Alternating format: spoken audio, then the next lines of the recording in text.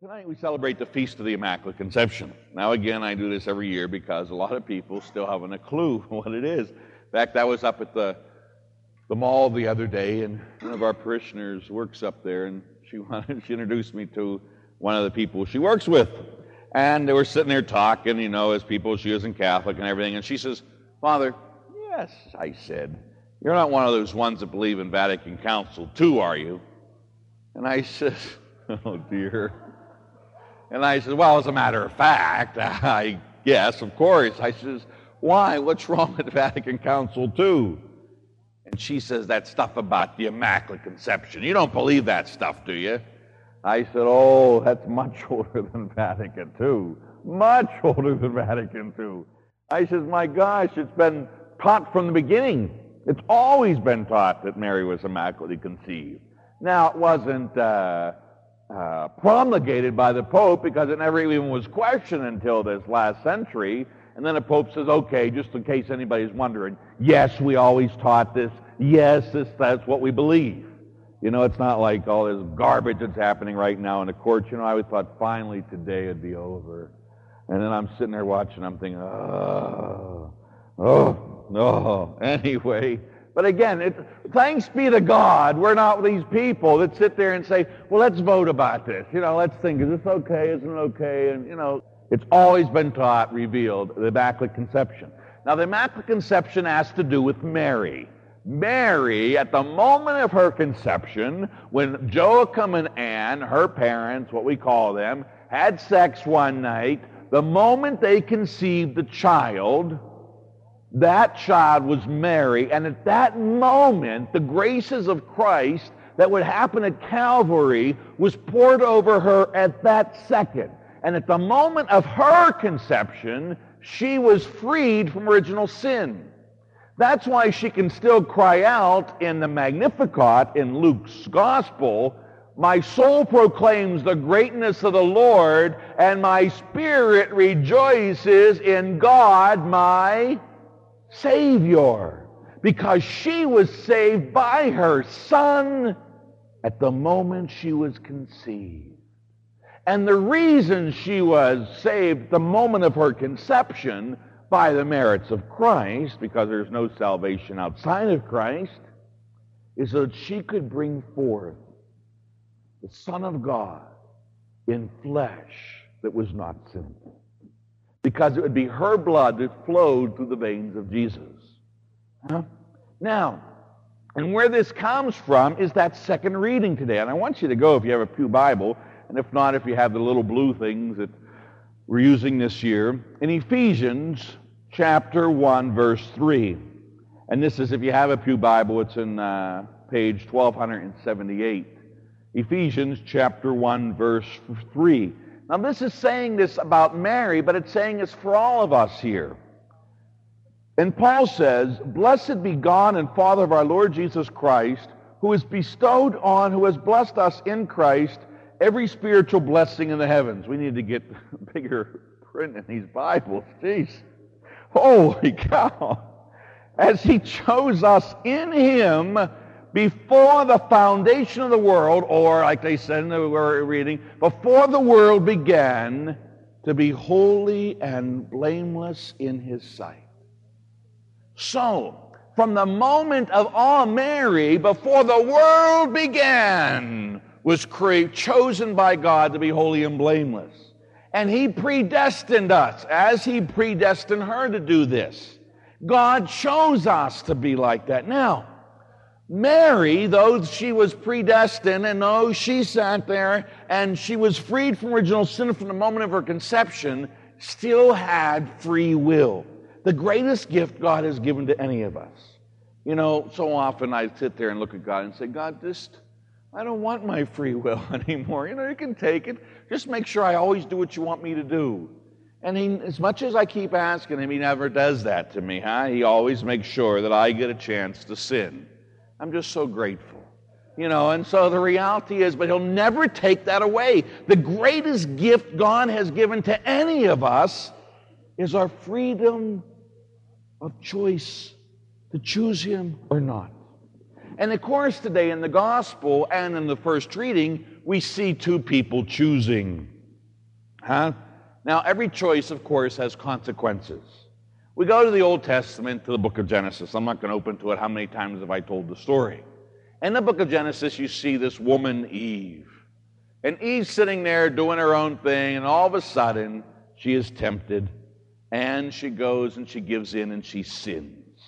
And sin basically always, as I sit there and I teach my little children at prep, sin is to disobey God. It's saying no to the will of God in my life. And that's what Eve did. No, you don't decide. I will become like God, and I decide. And again, that's the sin of today. It's the sin of the world. We want to decide what's sinful or not. We want to decide if abortion's okay, or if it's not okay. We want to decide if sex before marriage is okay, or if it's not okay. We want to decide if I could get drunk and not get drunk. You know, one of my kids that's off at school right now, we got an email thing the other day, and I said, stop drinking, you're not old enough. And he started fighting back, and so he hasn't talked to me in a week and a half. Because I said, it isn't God's will for you to drink. Oh, Father, I hate when you do that. And I says, and as an example of that, sin always brings division. And you'll be mad at me, and you won't talk to me, and you'll be all upset over this, and all because, and it's just a pure example. Sin always brings division. It always brings death. It always brings pain. It always brings suffering. Sin always kills us. In Romans it says the wages of sin is death. So we get to operate our free will, and when we do these things, we pay the consequences. To sin is to die. God says, I let you sin, whatever you want to do, go for it. But when you decide with your free will, then you will decide also now you get the full consequence of your sin. And so Eve shows what that is. No to God is death. Now you get Mary in the gospel. Mary is confronted with the will of God, and she says, yes. And when she says yes, then God is incarnate within her. Then when she says yes, she brings life to herself, her soul, her Savior. She says yes, and she brings life to the world. Our salvation is conceived within her. When she says yes, now she brings true life. When she says yes, now she brings true love. When she says yes. Predestined from all eternity, but not made to say yes. Still that free will to say yes to the will of the Father. God has predestined you and me, just as He predestined Mary, to say yes to His will. He predestined you and me to be holy and blameless in His sight. And again, if you don't believe that, you didn't have to be a Christian. You didn't have to be born here. You could have been born in the middle of Unga or whatever, and never known God, and never heard about God, and sat there and prayed to some big rock. But God chose you from all eternity to not only know God, but to know His Son, to know His salvation, to know His presence in the Blessed Sacrament, to know the reality of the fullness of revelation. God chose you.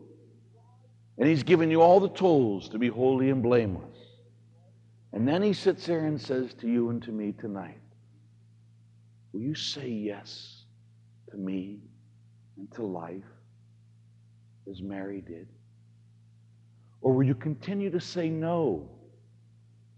Now again, throughout our days, we say yes and no sometimes, huh? Well, today was one of those days of prep, you know. It was a great idea the headmaster came up with. Well, you know, the prep kids are leaving, the football players, and so let's say Mass in the auditorium before the kids take off, and then we can have a rally. And I'm like, oh, I was taking a lot of Kava this morning. That's what I take to help me not go crazy. Kava, it's a great herb. Get it. It's great. It's better than the ones you smoke, huh? You can just sit there and take this herb. It's very nice. Anyway, so it settles you down, and I says to him, I should have taken a lot of kava this morning. And he goes, maybe because I'm ready to kill people. Because they're coming in with the TV cameras and we're getting ready to say Mass. The kids are going, ah! Now, they're not doing that for Jesus. They're doing it for a football. And I'm going crazy. And I'm like, oh, okay, Lord, now let's settle down. Let's settle down. And I'm saying no to God's will. And then I really want to do your will. And then I'm going to kill them. And then, yes. And I'm going back and forth. And I became even Mary about 10 times this morning. And then I'm sitting in class today, and it was a real nice class. I went and I was giving a test, and I looked at a kid, and I said, son, he blew off my class yesterday. So I said to him, son, go down and get a pass, and tell me why you weren't there. Huh. You think I'm coming back, Father? You have another thing coming. I became Eve real fast. I said, get out of my class. And then he said, shut up. Oh! I start chasing him out, and I said, get out of this room, get out of here, forever. I said, forever, I said to this kid, I never want to see you. It was one of those moments, where I wasn't being yes to the will of the Father. I was saying yes to Father Larry's will and wanting to deal with a wonderful Son of Grace. But you see how we can go back and forth. And then after I did that, I still should have yelled at him, but I shouldn't have yelled at him like forever, stay out of here forever, But the reality in the midst of all that, how we struggle every day in our life to do it our way or to do it God's way. When we do it our way, it always brings destruction and death, no matter what. It does. When we do it God's way, it always brings life and love. Maybe the kid needed life and love today instead of a kick in the pants. But I think he needed a kick in the pants too, but in another way maybe, Not forever. Jeez, what's the matter? Today, God calls each of us to imitate Mary, to say yes to Him. And when you and I say yes to Him today in every moment of our life, and we strive to do that, chosen before time to do that, when we cooperate with that, then we'll bring peace to our families, to the places where we work, to our schools, to our communities. And they so much want Jesus. And Jesus will come to them through us when we say yes. You got it? You get it? Good.